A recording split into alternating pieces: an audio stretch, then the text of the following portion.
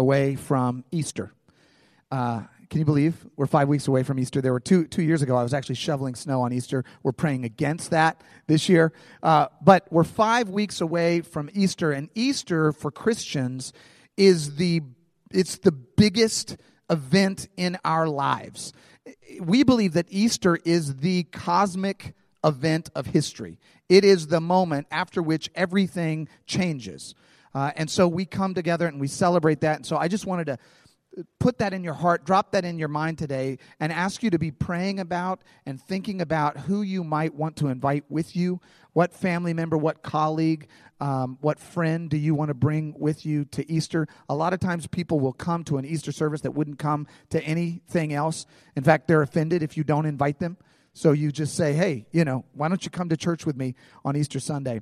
Because Easter Sunday is it. Right? That's when we celebrate the resurrection of Jesus. And the resurrection of Jesus is the only event in Christian history that totally, absolutely matters. Everything lives or dies on that moment. That's the hinge upon which the whole Christian faith turns. And Tim Keller says that if Jesus rose from the dead, then we have to believe everything that he said. And we have to follow him with our whole heart. And if he didn't rise from the dead, then why would we bother with him at all? And so that question of Jesus' resurrection is the pivotal question for everyone who is facing this issue of who is Jesus, what is he about, right? I was just talking to some folks earlier, I spent years of my life grappling with that question personally. I had grown up in church. Many of you know the story, but I had grown up in church, grown up in ministers' homes, and left the faith at about 19 or 20 years old. And for several years, I was a non-believer, a vocal non-believer. But after a time, my life had gone, probably 10 or 12 years living that way. Some events and circumstances in my life. My father fell ill and made me start to really re-examine what I believed and what this is all about, and really, really try to understand who is Jesus. And kind of became obsessed with this idea, began to read a whole host of books about it, read C.S. Lewis's Mere Christianity, that's who you saw quoted there a moment ago, and read through the New Testament again, and just started really, really exploring and struggling with that question. Who is he? Who was he? And that is a question that I think many of us struggle with. I think, throughout our culture and in our world, many people are struggling with that question. Even people who are, affirmed Christians, who would say, yes, I'm a believer, still struggle with the question, who really was he? I'm going to give you some of the ideas that people have spoken about Jesus and have some ideas that they've come up with to identify him. And one of them is, and you can follow us in your sermon notes here if you like to. One theme that kind of arises in our culture and in our society, and we hear it sort of prevalently on sensational news shows and on the internet and on YouTube and that sort of thing. We hear this idea that Jesus is a myth, right? That Jesus actually didn't exist, that he's an amalgamation of Greek mythology sort of all pasted together by new first century Jews who were trying to make themselves feel empowered after being oppressed by the Romans. Now, I'm not going to spend a lot of time on this view because this view is only sort of prevalent among a certain group of people, and those are folks that are also wondering if we ever landed on the moon, and wondering if the earth, in fact, is round, and are denying the Holocaust. I mean, although this is sort of a popular view on YouTube and among sort of sensational newscasts, this is not a view that's held by any credible, thoughtful, historian or scholar. But it sort of bubbles up, and so especially around Christmas and Easter, you'll always see these news stories like, who is Jesus? Did he really exist? Was he married to Mary Magdalene? You'll see all these kinds of ideas about Jesus. And one of the arguments that folks who are sort of Christ myth ardent believers would say is that the Gospels don't claim to be firsthand accounts of the life of Jesus, and therefore they're not reliable, and therefore we don't know if Jesus existed, and therefore Jesus probably didn't exist. It's sort of how the argument goes. But every credible, historian and scholar would say to you that any first century person, it would be extremely rare for any first century person to have any scrap of documentary evidence about them, unless they were sort of like a king or an emperor, unless they had coins stamped with their names. And yet with Jesus, we have a massive amount of documentary evidence about him, we also have the Gospels, but we also have a ton of evidence about him from his detractors, from people that were not followers of Jesus, people who did not believe in him. We have the first century historian Josephus. We have the historian Tacitus. We have Pliny the Younger, who was a Roman governor. We have the Talmud, the Babylonian Talmud, which is, sort of opposed to Jesus, and yet you find him all. So we have all of this evidence of Jesus all around, and yet some people will still insist that, wow, did he really exist? And not to mention we have 4 biographies and a history and 22 letters about him, all from the first century. Jesus was a very, very real person, and every credible historian and professor of history of religion would confirm that, right? And overwhelmingly confirm that. There's a guy named Bart Ehrman, for instance. You may have heard of him. He is a sort of a famous atheist scholar. He does not believe in Jesus. He's not a follower of Jesus. But listen to what he says about this Christ myth idea. He says, the views that Jesus did not exist are so extreme and unconvincing to 99.99% of the real experts in the field that anyone holding them wouldn't stand a chance of getting a real job in a university religious studies department. So you can arrive at the conclusion that Jesus was a myth, but you have to limit your scope to sensationalist news items and YouTube videos with cheesy graphics and bad sci-fi music. So if that's your deal, go for it. But if you want to be serious, if you want to get serious about this question, who is Jesus, then you have to dig a little bit deeper. You have to dig in a little bit deeper. A more popular idea about Jesus, far more popular than the idea that he didn't exist, is the idea that he was just a good moral teacher. That he was sort of a good guy, that, he was nice and people liked him, and he was just sort of a general, sort of almost like a John Denver kind of guy, like, peace-loving, everything's cool kind of guy. I want to challenge that, but I'm going to need 2 volunteers. How about Mary Lazecki? Why don't we get you up here? Let me see. Who do we get here? This is good. Dolores, how about you? Why don't you come be a volunteer for me for a minute? Come on up here. This is going to get interesting. You can already tell, can't you? Come on up here. I'm going to have you read something. And let's just explore what you would think of these people if this is what they had to say about themselves. Dolores, you come up here first. Now, I'm going to ask you a couple questions, and you just give me the real answer, okay? And then when I say, tell me a little bit about yourself, I want you to just read this. And, read it with some conviction. Yeah, okay? What's your name, Dolores? Dolores Lancaster. Where are you from? St. Louis, Missouri. What do you do, Dolores? I'm an accountant. You're an accountant. Tell me a little bit about yourself. I am the bread of life. I am the light of the world. Before Abraham was, I am. I am the door. I am the good shepherd. I am the resurrection and the life. Whoever believes in me, even if he dies, he will live. And everyone who lives and believes in me will never die. I am the true vine. I am the way, the truth, and the life. No one comes to the Father except through me. Those of you who do not give up everything you have cannot be my disciples. Now, if Dolores said this of herself, I love Dolores, but I'm going to call the authorities. And I'm going to say, we had this young lady in our congregation that she just needs some help, right? Because Dolores cannot be a sound, good teacher.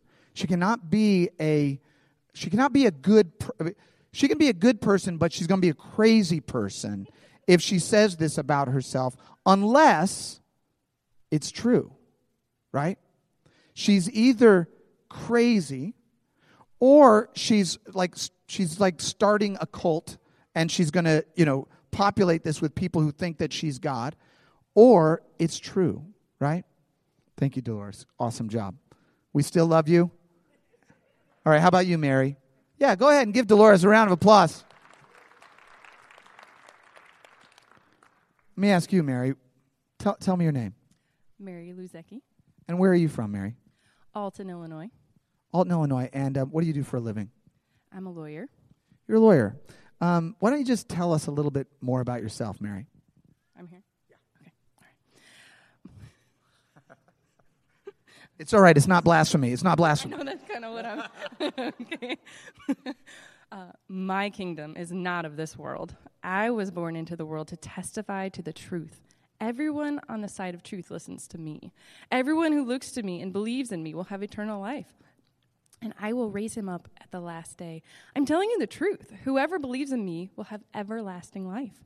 I give my followers eternal life, and they will never perish. No one can snatch them out of my hand. If anyone comes to me and does not hate his own father and mother, wife and children, brothers and sisters, yes, even his own life, such a person cannot be my disciple. And whoever does not carry their cross and follow me cannot be my disciple either. Wow, yeah, right.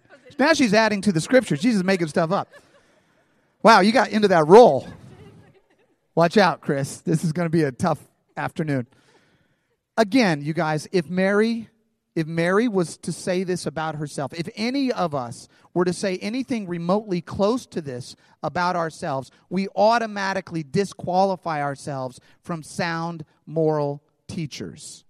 We cannot be sound moral teachers. We cannot be sound philosophers. We cannot be, Gandhi-like or Buddha-like or John Denver-like if we say this about ourselves. Right, Mary? Okay, good. I'm just glad. I wanted to make sure you got out of character. Thank you. Great job. Yeah. Here's the thing. Every shred of evidence indicates that Jesus said these kind of things about himself and that his followers believed that this is who he was. So what does that do to us? What does that do to him? That takes him out of the realm of a good guy. If I were to say any of this stuff to you, I would get fired so fast, right? You can't say these kinds of things and still be a sound, thoughtful person. You cannot be that. So when we have this view of Jesus, of him being just sort of like a good kind of, good guy who taught some good morals and good ethics, we have to ignore the overwhelming evidence of the stuff that he said about himself.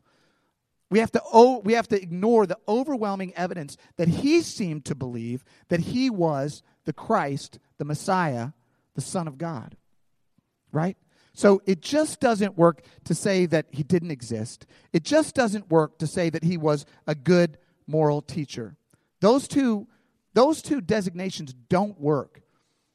So some people would say, well then, I guess Jesus is just irrelevant. That's sort of the third category that people will try to put Jesus in. You can put that slide up, Megan. That Jesus is irrelevant. He was a guy that lived 2,000 years ago. What do we care? Why does it matter, right? Why does it matter who he was? How does who he was affect who I am today?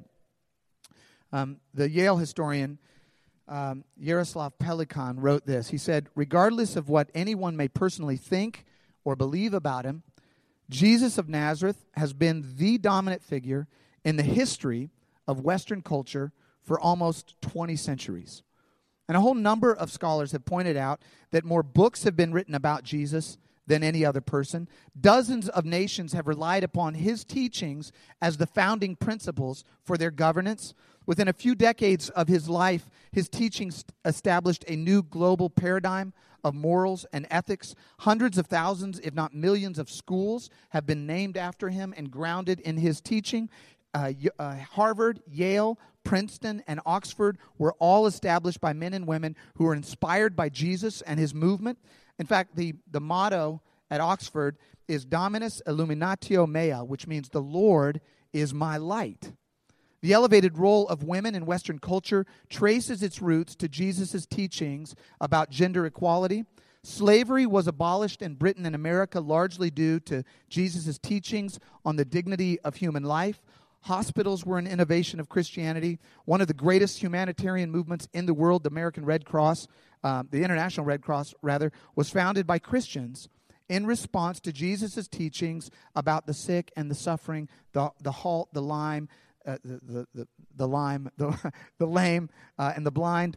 Jesus' followers, such as Dr. Louis Pasteur, have fueled some of the greatest practical advances in medicine. Modern science arose out of the contemplations of Christian monks who were trying to understand the order of the universe and how it all worked. Everything from education to human rights to public health, all of the stuff that we take for granted, so much of it derived from the teachings of Jesus that we just simply can't ignore it. It permeates our culture. The life and teachings of Jesus have inspired the greatest literature, the greatest art, the greatest architecture, the age of exploration, the rule of law, the separation of powers, the sanctity of life, compassion for the poor, and so much more that we take for granted.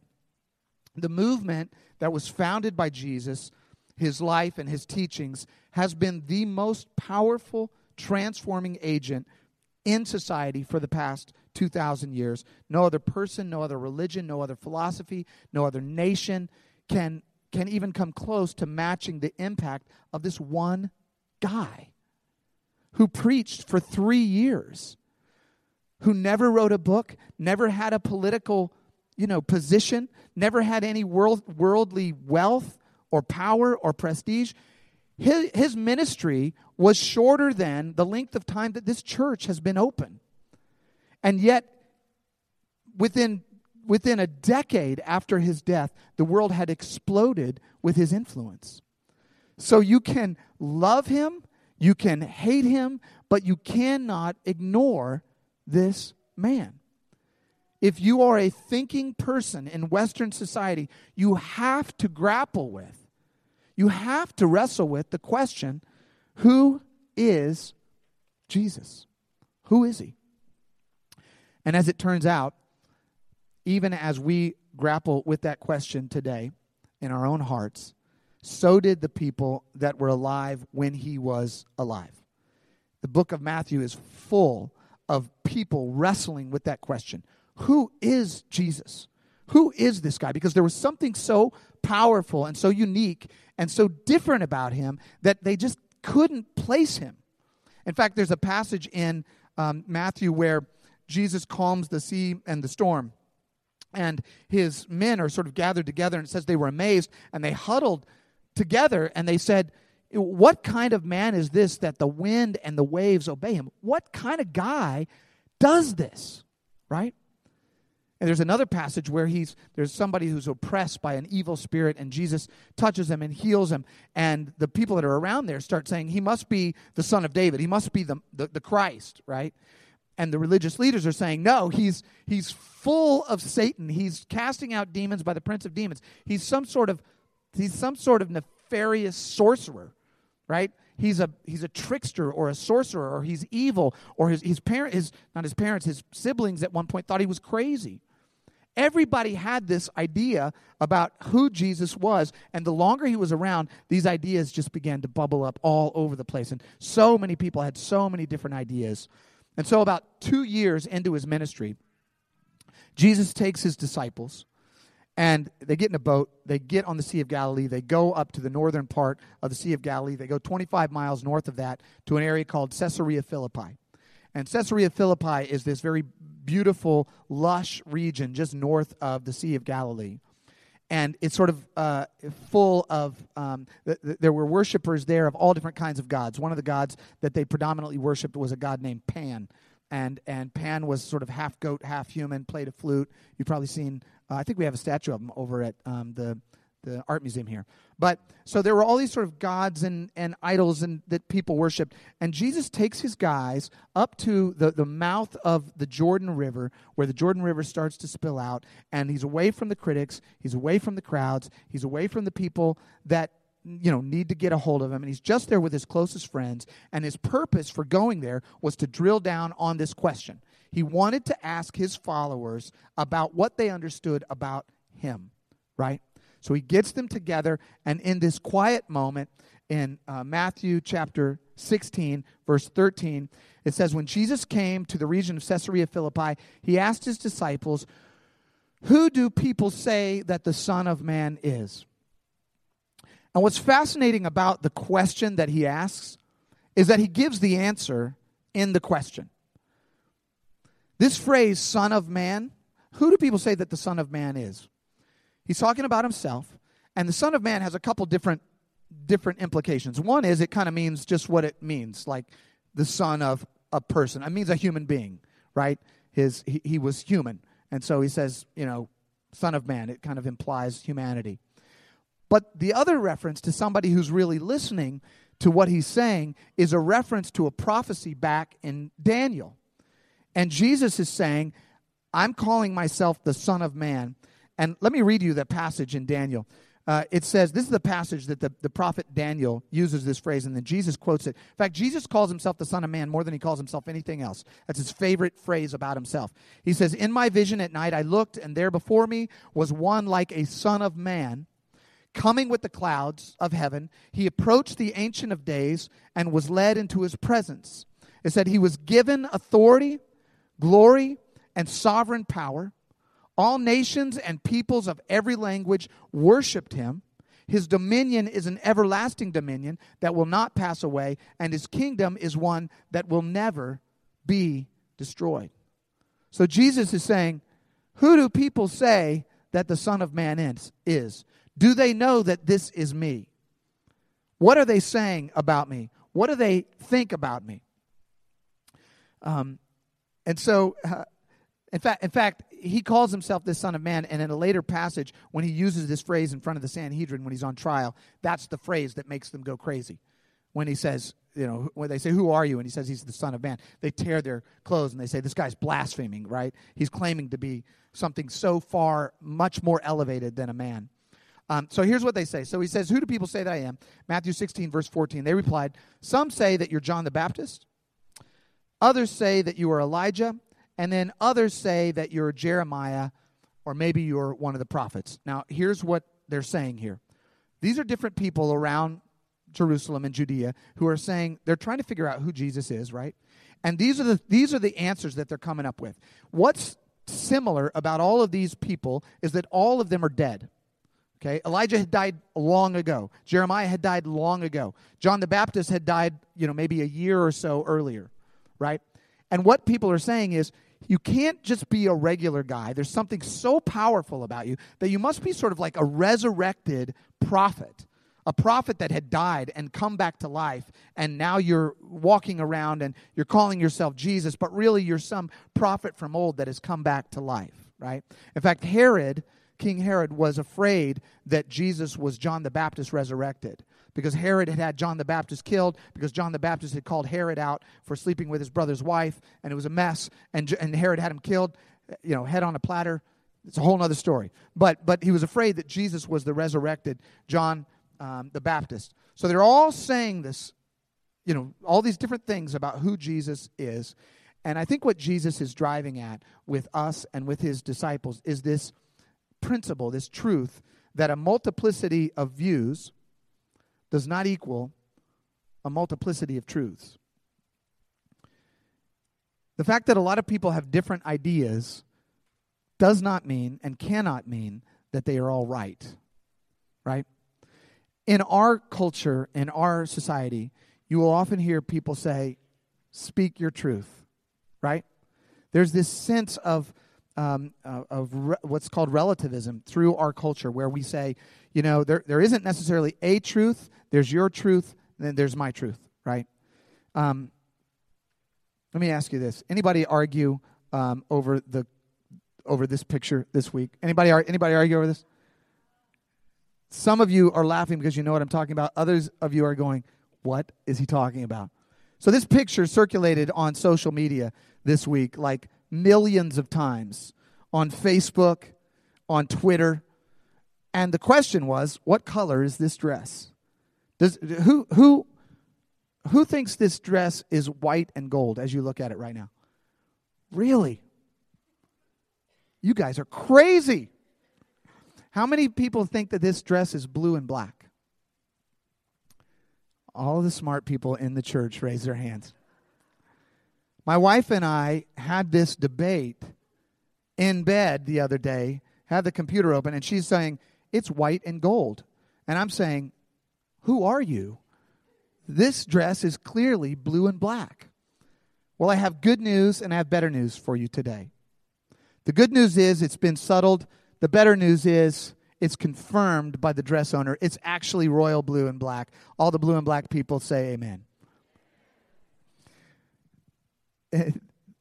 It's too deep to get into, but somehow that picture picks up different, optics in the way our cones work. Sometimes people see it white and gold and others see it blue and black. I don't understand it, but that's just what it is. The bottom line is it can't both be white and gold and blue and black, right? The law of non-contradiction says that two statements that contradict each other cannot both be true at the same time in the same sense. They just can't be true. It can't be blue and also white. It's either blue or white, right? And thank God it's blue. Small triumphs. I was arguing for blue and black. But Jesus is saying a multiplicity of truths, views, doesn't mean a multiplicity of truths. I saw a car accident. This is quite a long time ago. Small car accident, little fender bender on the street, and I just happened to see it. Somebody ran into the back of somebody else. And so I stopped and pulled over and thought, well, maybe I can, be of some use, be of some help. And got out and made sure everybody was okay, everybody was fine, and was talking to both of the drivers. And then an officer came to come and get a report and see what happened, right? And what was interesting is that the officer interviewed the at-fault driver first, the driver that had run into the back of the other driver. And it was interesting because I happened to be standing there while the at-fault driver gave his view of what happened. And what the at-fault driver gave was his truth. He didn't give the truth. He gave his truth. And I was sitting there listening going, that's interesting because that is not what I saw. And the police officer was no novice. He knows that the person that's at fault is less likely to give the truth about the incident than the person who was not at fault, right? So he's taking this down, and he asked a couple hard questions, and pretty soon the person who was at fault sort of fessed up and said, yeah, I know, I just plowed into the back of this person, right? And the person who had, gotten hit, they were pretty insistent that they wanted the truth spoken. They didn't want his truth. They wanted the truth. And here's what we all do over and over when it comes to questions of God, and especially when it comes to questions of Jesus. A lot of the truth about Jesus is inconvenient to us, and so we want our truth, and we're not digging down to get to the truth. We try to, posture ourselves so that we can feel comfortable with our version of truth and not drill down and get to the truth. Who is Jesus really? The truth about Jesus and the things that he says are so overwhelmingly uncomfortable, whether we are an atheist or an agnostic or even a Christian that's been sitting in the church forever. The words that Jesus says to us can be confrontational, can be offensive, can be difficult to swallow, can be very, very challenging for us. I'm going to read you just a few statements that Jesus I'm not putting these on the screen, but I'll just read a few of statements that Jesus said. He says things like, unless your righteousness surpasses that of the Pharisees and the teachers of the law, you will certainly not enter into the kingdom of heaven. Unless your righteousness surpasses that. He says, you've heard it said, eye for an eye and tooth for a tooth, but I tell you, if somebody strikes you on the right cheek, turn to him the other also. And if somebody forces you to walk a mile, walk a second mile. He said, you've heard it said that you shall not commit adultery, but I tell you that anyone who looks at a woman lustfully has already committed adultery with her in his heart. He says, if your right eye causes you to sin, gouge it out and throw it away. It is better for you to lose one part of your body than for your whole body to be thrown into hell. He says, he who is not with me is against me, and he who does not gather with me scatters. And you read these kinds of statements by Jesus, and no matter who you are, where you are on the spectrum, you go, I cannot live up to that. I cannot do that. I cannot become what Jesus seems to be requiring of me. And so rather than face this very hard truth about what Jesus says, we want to revert and pull back into our truth, into our version, into our John Denver version of Jesus, who kind of agrees with everything I say, and who surfs and hangs out and is super cool, right? We don't want to drill down on, the truth. But Jesus keeps pressing. And so he presses his followers who are sitting there with him. So he says, who do people say that I am? They say there are all these people. Then he gets real with them. And here's what he says in verse 15. He says, what about you? What about you? He says, who do you say I am? I want to get down to the nuts and bolts of who you think that I am. You've been following me for 2 years, he says. You've seen me perform miracles. You've heard my teachings. You've seen everything I've got to offer up to this point. Who do you say that I am? And this is the question that has rung out across the globe for 20 centuries. What Jesus is saying to his followers in this moment, everything that he's done up to this point in Matthew has climaxed to this moment where he's asked them this question, who am I? What am I? Who am I? Right? And what he's saying to them and what he's saying to you and what he's saying to me is if you want to get real with God, you've got to get personal with Jesus. You've got to, at some point in your life, come to grips with this question and face this question head on and focus on this question and figure out in your heart of hearts, who is Jesus to you? And it can't be theoretical, and it can't be vague, and it can't be off sort of in the distance, and it can't be just sort of like, well, I don't know, I'm just going to leave that open for... No, this is the biggest question that you will ever address in your entire life. This is the most important question that you can ever address in your heart, in your mind. Who is Jesus? And it's got to get personal. I have a friend who is a writer. His name's Matthew Pauly, and he was a Rhodes Scholar. And when he was young, he was at Princeton University. And he left Princeton to go spend 1.5 years studying at the Shaolin Temple in China, and he wanted to learn Kung Fu. And he spent like 2 years or 1.5 years there at that temple, and he learned all of this stuff, and then he went on and studied some more, and came back and he wrote a memoir about it. And then he wrote, and then he got sort of fixated on not Kung Fu, but on mixed martial arts. Mixed martial arts, for those who don't know, it's like boxing, judo, wrestling, jiu-jitsu, all sort of combined into one sport. And a very small percentage of people like the sport, and they're all crazy. No, I happen to like it. But so Matthew got obsessed with this sport, right, mixed martial arts. So he wanted to write a book about it. But the problem was everybody who had written books on this were sort of like armchair critics. They would kind of sit back. They had never done anything. They had never laced up a pair of gloves, and they had kind of sat back and just sort of watched it from afar. So Matthew says, I'm going to write a book, and in my book, I am going to, before I write my book, I am going to train, and I am going to learn what it means to be an MMA fighter. So Matthew Pauly, who's like 40 at this point, goes to Las Vegas, and he starts training with a guy named Randy Couture. Some of you guys know him. He's like a legendary fighter in the MMA arena, and went through this grueling process at 40 years old. And he's not an athletic, guy at this point in his life. Went through this grueling process that strained him physically, emotionally, mentally, in every way possible, strained him. And then at the end of this 6 months, he actually put on the gloves and got into the ring and had one professional MMA bout. And it's actually on YouTube, and you can watch it if you type in Matthew Pauly MMA. It's not a pretty fight, but he got in there.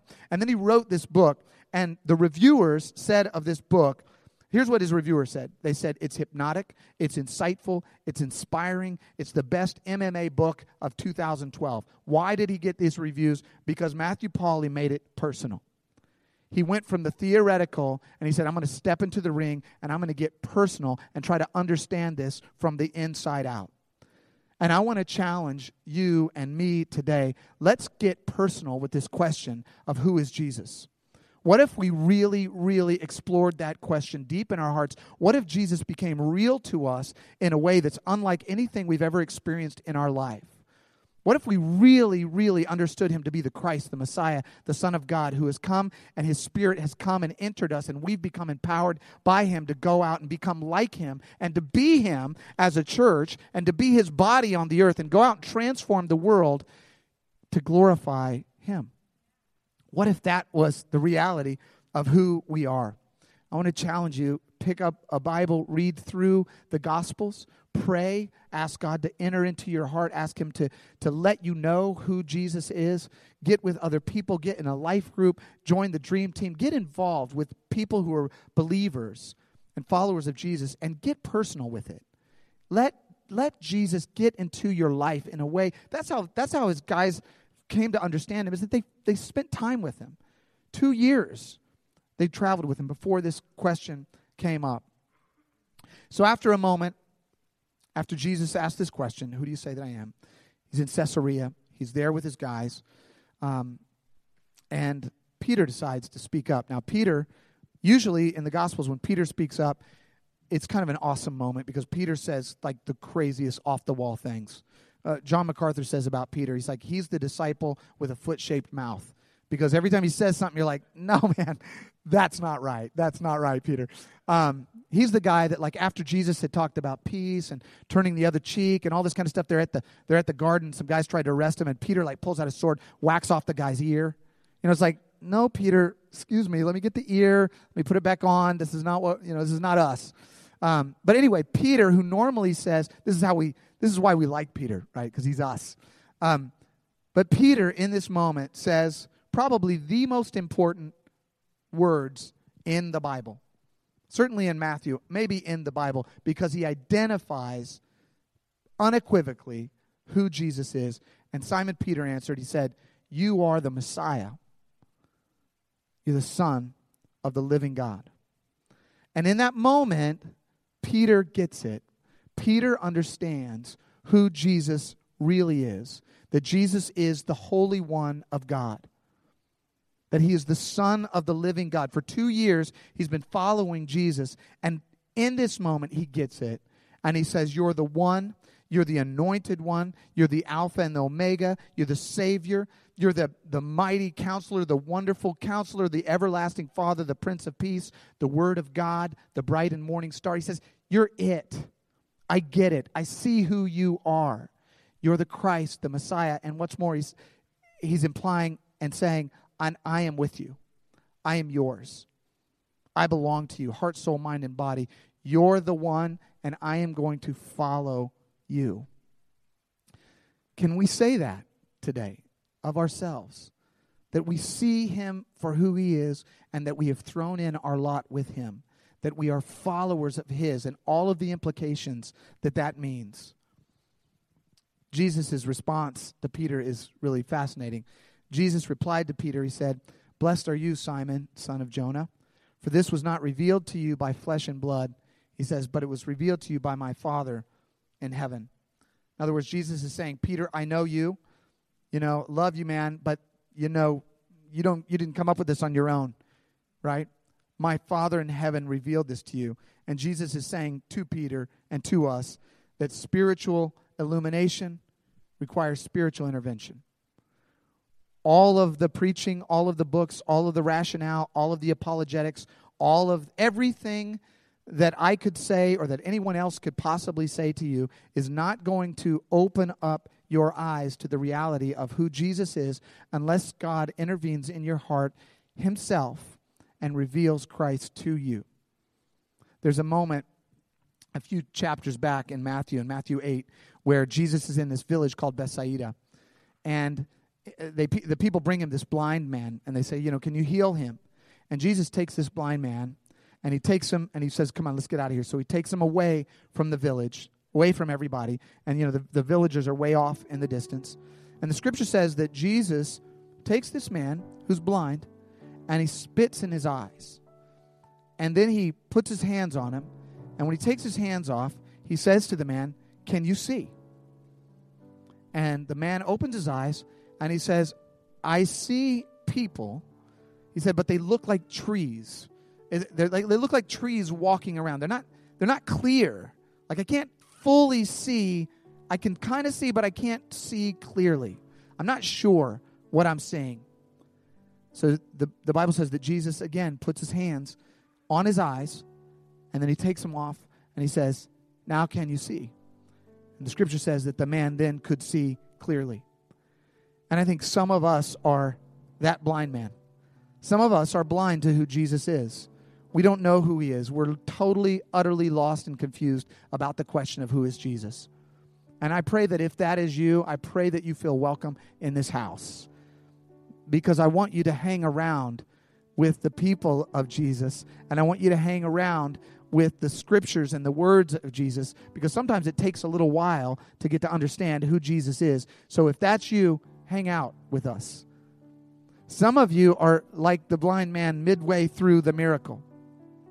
And you say, I kind of get it. I kind of see who he is. Maybe you're like the people in, the first century who are like, maybe he's some kind of like crazy, amazing prophet that I can't totally get my head around, right?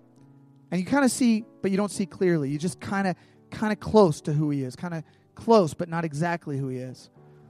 And I pray today that you and I and every single one of us would be like the blind man at the end of the miracle, where we can see clearly, where the light of God enters our hearts and we can see clearly who Jesus is.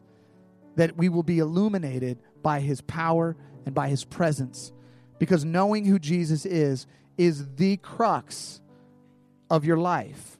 It is the transformative moment for your life. When I got down on my knees just a few weeks before Easter in 2005 and prayed a prayer that just, in retrospect sounds crazy. I prayed the prayer. I said, God, if you're real, then I want you to reveal yourself to me. I want to know, I've got to put this question to bed. Who is Jesus? And if you're not real, then I'm just a guy talking to myself in a room in my apartment. And God entered my heart and transformed me and changed my life, and it has been the absolute center of my life. It has been the hinge of my life. There was the BC, and then there's the AD.